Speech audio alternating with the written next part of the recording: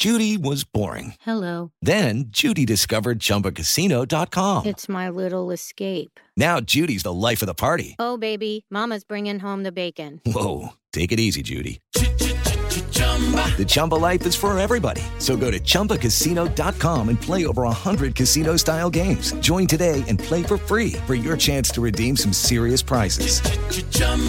ChumbaCasino.com. No purchase necessary. Void where prohibited by law. 18 plus terms and conditions apply. See website for details.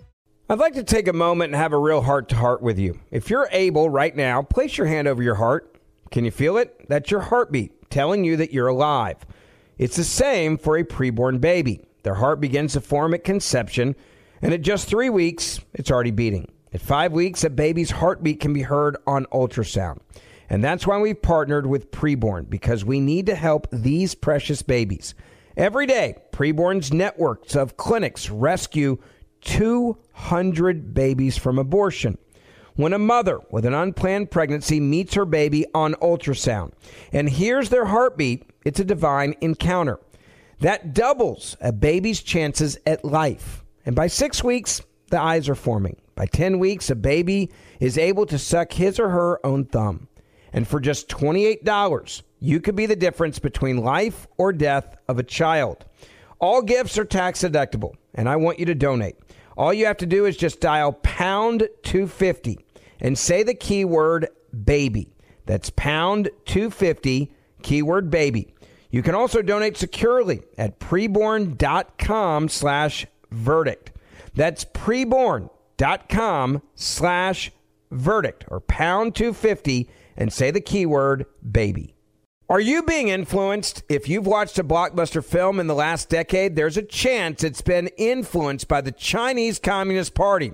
Here's the reality. The CCP may be running the largest influence campaign in history.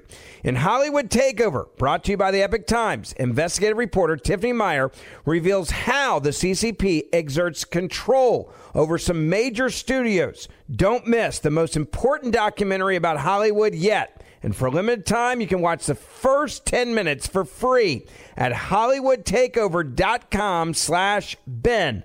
HollywoodTakeover.com/Ben. I'm Jack Armstrong. He's Joe Getty. We're the Armstrong and Getty Show. We cover the stories the mainstream media ignores. The stories that are important to your life and important to the world. The election, of course. The many trials of Donald Trump. Couple of wars. Gender-bending madness. Why are kids looking at so much social media? And we bring you the stories the mainstream media is on, but we do it without the left-wing media spin. Listen to Armstrong and Getty on demand on America's #1 podcast network, iHeart. Open your free iHeart app and search The Armstrong and Getty Show to start listening. I never thought that I would care about who ascended to the number 3 party leadership position in the House. But believe it or not, the House conference chair race seems to signal a whole lot about the future of the Republican Party and the conservative movement. Liz Cheney's out. Elise Stefanik is in. I'm Michael Knowles. This is Verdict with Ted Cruz.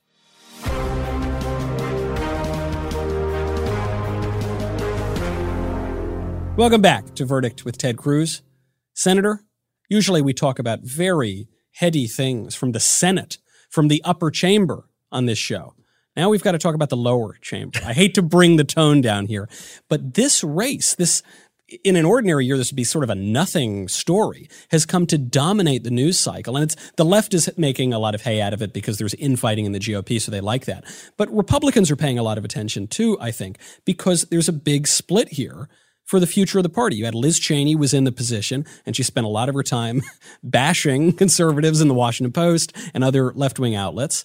Then you had Elise Stefanik, who has a more liberal voting record, actually, than Cheney, but she, I guess, was more loyal to Donald Trump, and she was nicer to the conservative base. You then had Chip Roy, who I seem to recall you know quite well. Indeed. A very conservative member of the House. He was challenging Stefanik for the position. It's a little insider baseball, but I think that this probably could have some big effects on the party. Yes and no. I actually don't think it's that big a deal going forward. Okay. I think the press wants to turn it into World War III because their favorite topic is Republicans infighting. Of course. Yeah. And it's also the only way Democrats can keep the House in 2022 is if we have a civil war on the Republican side. Yeah. If we don't have a civil war, I think we are very likely to take the House in 22, and I think we've got a decent shot at taking the Senate. Okay. Look, what the House Republican Conference did, it had to do.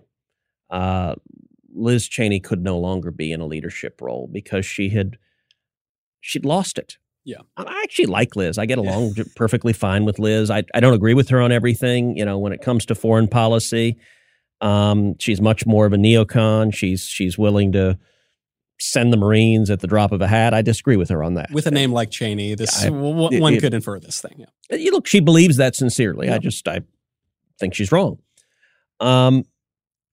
But what caused this, so she hates Trump, and she'd criticized Trump. She voted to impeach Trump. And then there was another effort to vote her out. Yeah.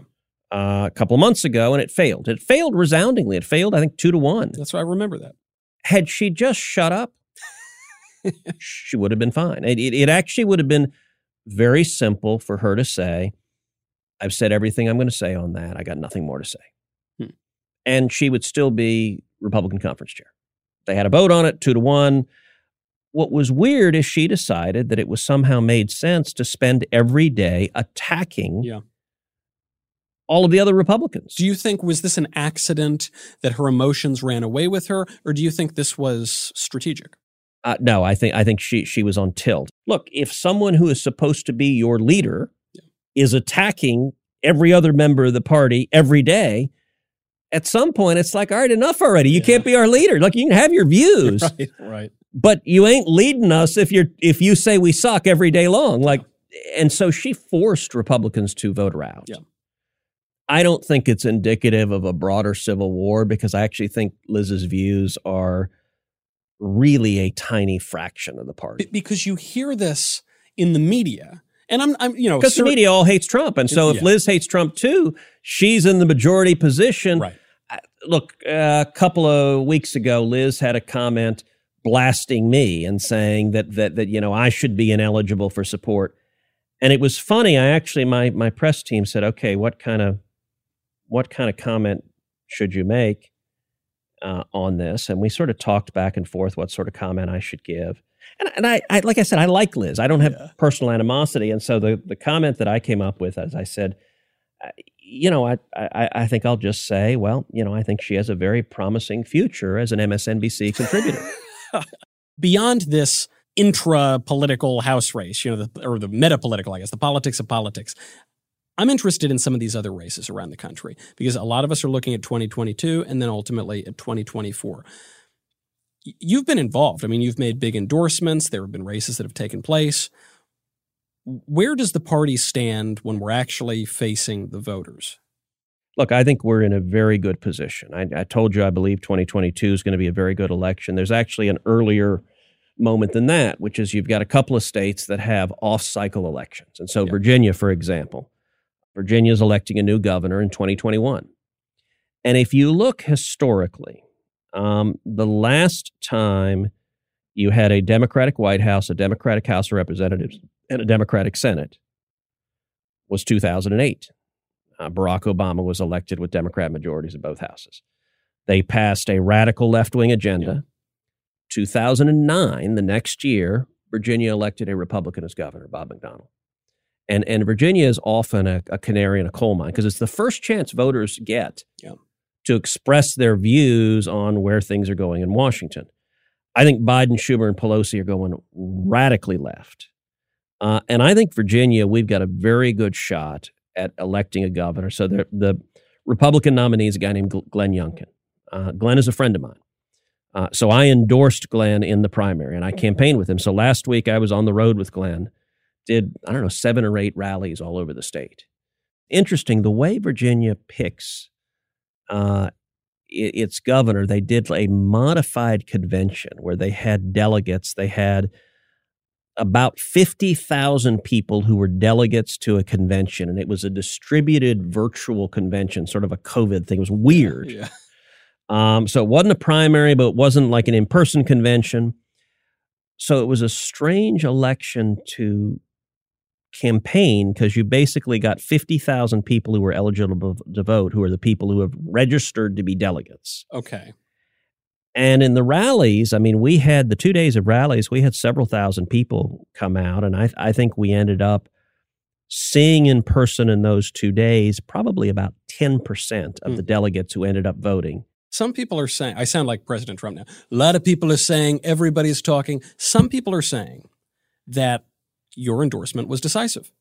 Certainly for the people that came to the rallies, I think to many of them that was persuasive. And I do think my going and barnstorming with him also helped him bring out a lot more people to the rallies. So there's sort of a double, you can drive a narrative, you can communicate. There's a vouching process of, okay, look, I as a voter may not know so-and-so, but if I trust you and you know so-and-so, that means something. And then I do think that particularly in this sort of weird distributed convention, getting the people to come out to the rallies, I think there were some people that came to the rallies that were coming because they were supporters of mine. Yeah.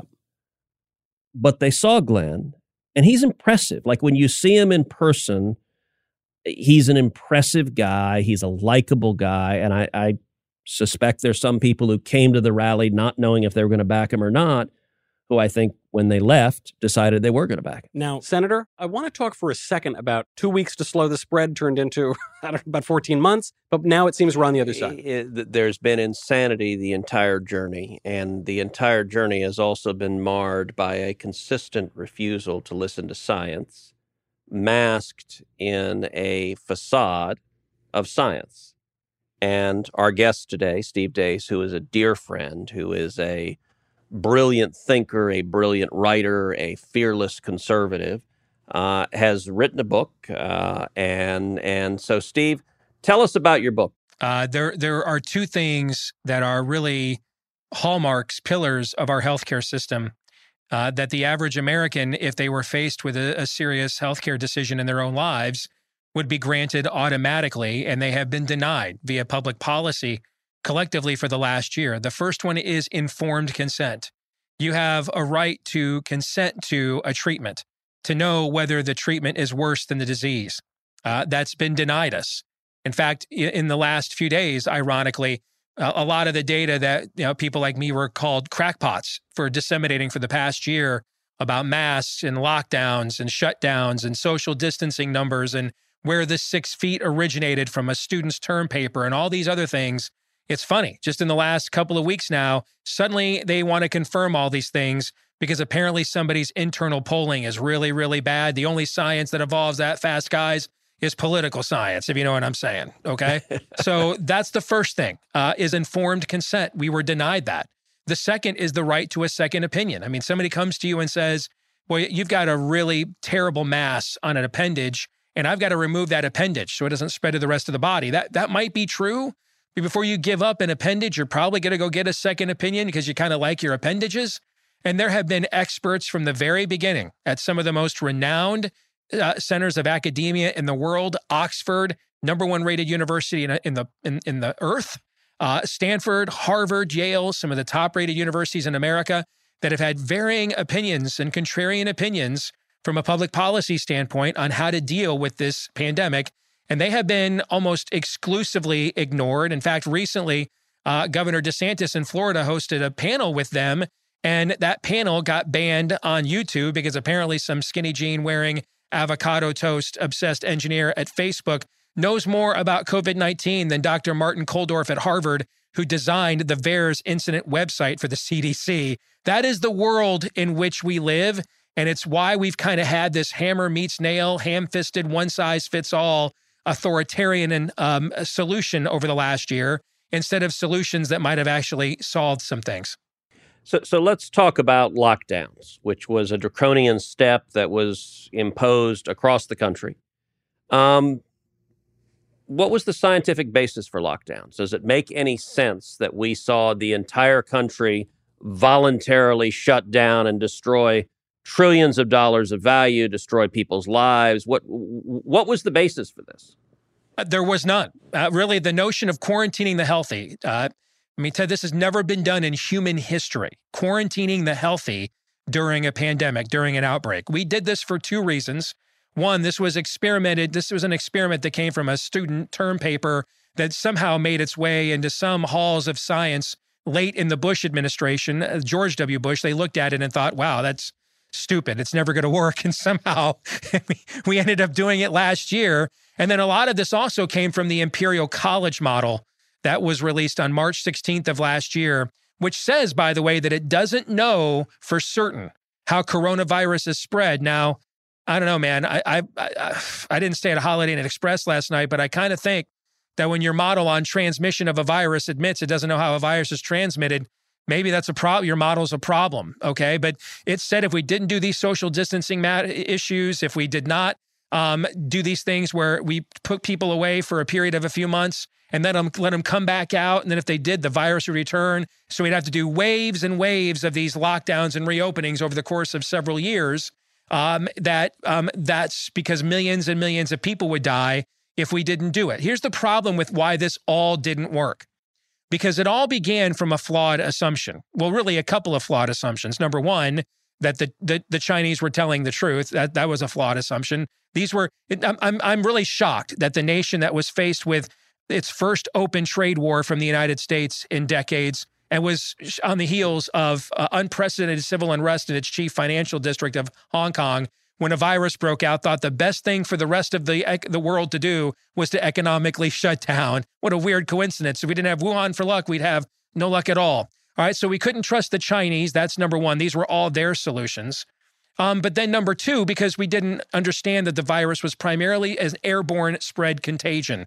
That's why there's no real outdoor spread. That's why your loose-fitting cloth masks don't work. We heard about droplets and fomites for months and months and months, when in reality, it is an airborne contagion. Steve, I want to talk for a second about the subtitle of the book. The title is The Faucian Bargain, but the subtitle refers to the most powerful and dangerous bureaucrat in American history. We're sitting here with a United States senator, with a legislator. I thought that the way laws were made in this country, correct me if I'm wrong, was that the legislators legislate and the executive, who is also elected, enforces the law. But somehow we've gotten into this position where these technocrats, these eggheads, are governing the country and have much more power than our elected officials. You apparently watched the same Schoolhouse Rock, Michael, that I did growing up. I'm just a bill on Capitol Hill, right? But, it's funny, as Congressman Thomas Massie was tweeting yesterday, that he was on a domestic flight and the flight attendant came on and said, under federal law, you must wear your mask at all times. And Massey's like, wait a minute. I'm the only guy on this plane that makes laws. I don't ever remember voting on any such law. All right. But that's one of the main points we raise at the very beginning of the book, Michael, is in the introduction. That even though there's a singular figure here in Anthony Fauci, he has been the point person on this all along.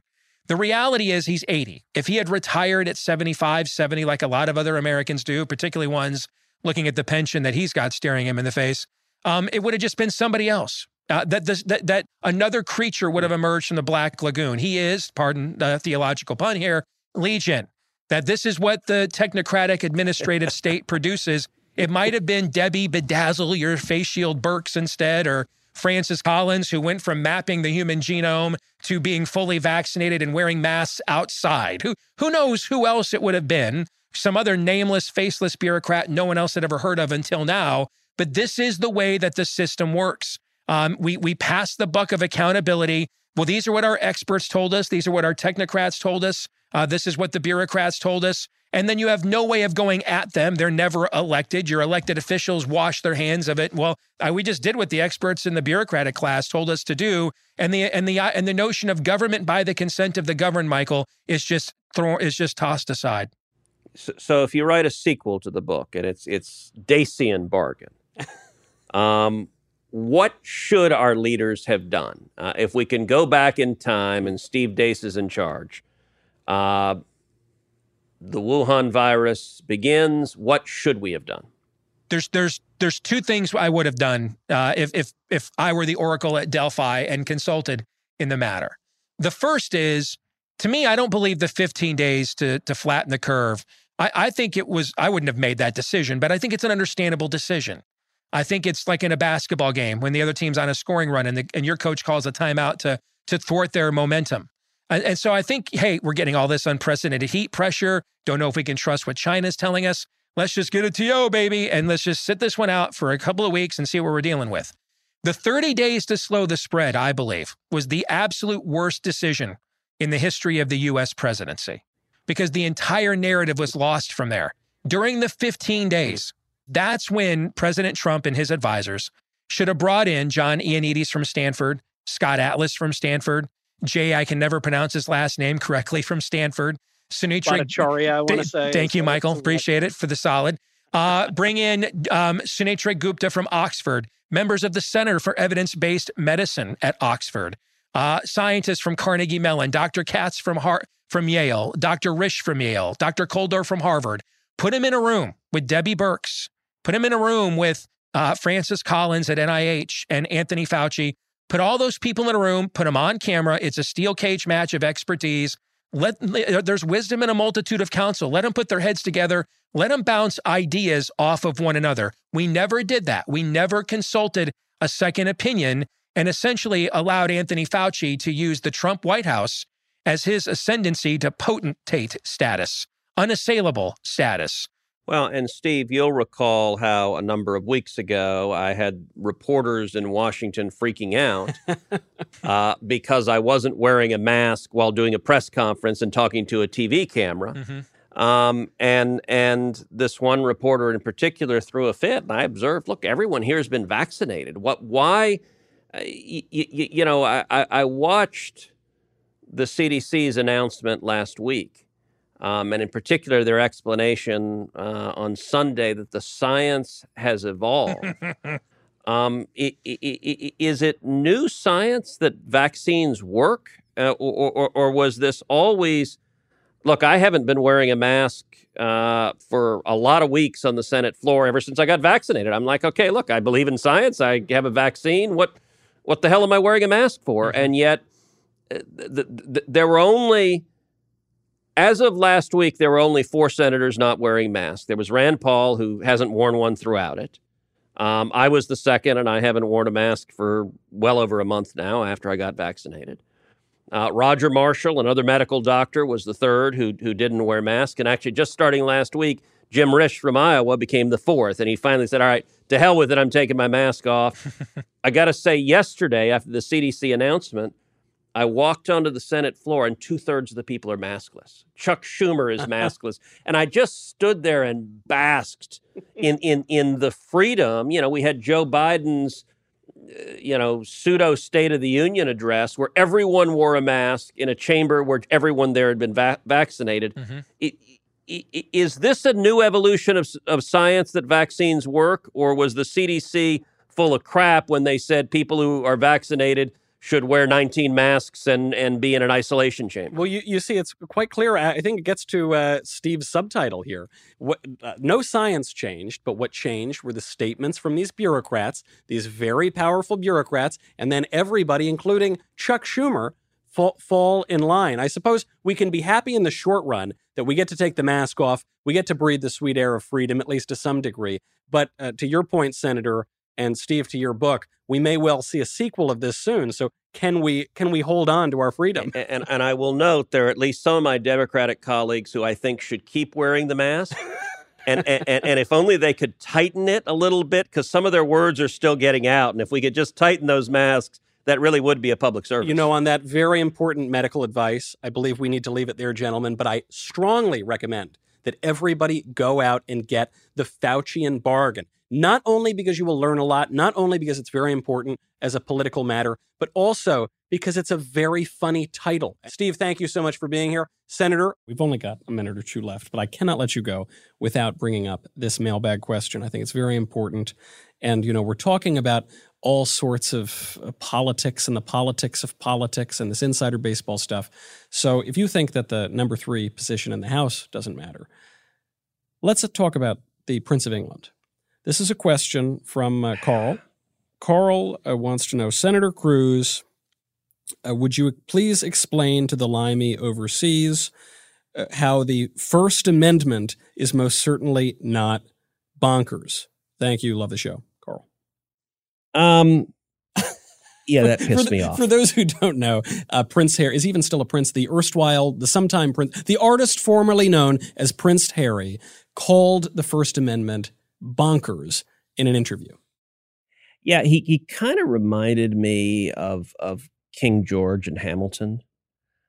as sort of this foppish nitwit singing to the colonies, "You'll be back." You'll be back. Yeah.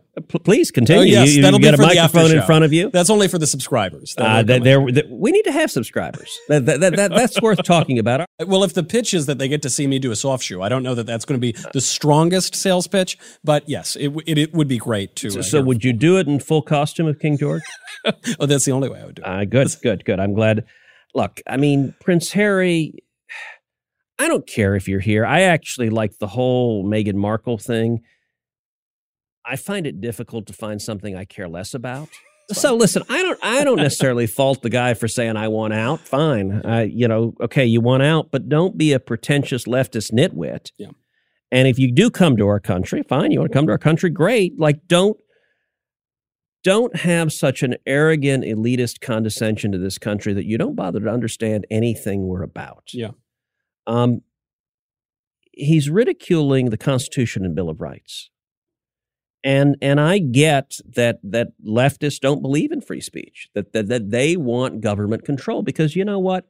It would be really nice, I'm sure, from his perspective, if he could silence anyone from criticizing him. Of course. But that's not the way it works. But freedom is a powerful thing. And by the way, the last British monarch who said you can't have freedom, we threw their tea in a harbor and kicked their ass in a war. You're right. Right. And there is something to it. I guess there actually is a bit of a through line when we're talking about the House race or other races around the country, or even Prince Harry, which is there's something very unseemly about this ingratitude, to your family, to your adoptive country, to this great political system that's given you a lot of rights, to your constituents, that, to your words, that condescension, that arrogance, that elitism is really, whatever the future is for the conservative movement, for the Republican Party, for our politics, that ain't it. If that is the future, then count me out. I want to be out of that. But of course, we're going to see how that future is going to break, not just in the Republican leadership, but in these races, 2021, 2022, and then ultimately 2024. But we'll have to, I suppose, hold it there for now. I'm Michael Knowles. This is Verdict with Ted Cruz.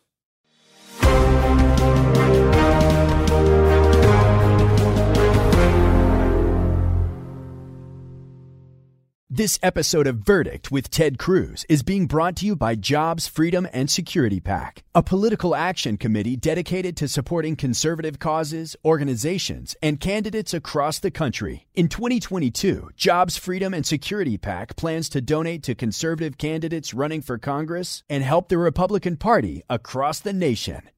It is Ryan here, and I have a question for you. What do you do when you win?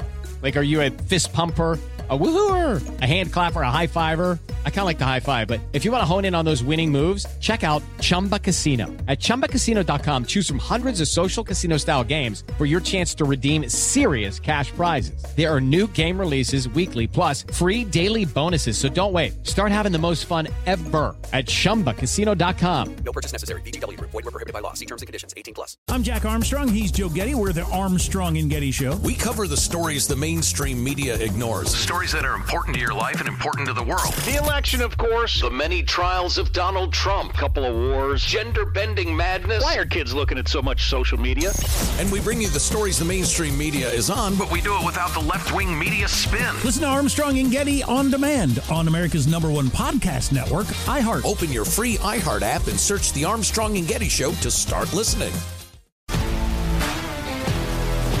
If you love sports and true crime, then there's a new podcast from executive producer Dan Patrick and hosted by me, Jay Harris, that you won't want to miss. Playing Dirty: Sports Scandals. Each week, I'm squeezing the juiciest details from some of the biggest sports scandals ever. I'm talking Marcus Dixon, Olympic gymnastics, Cain Velasquez, salacious Super Bowl-level scandals.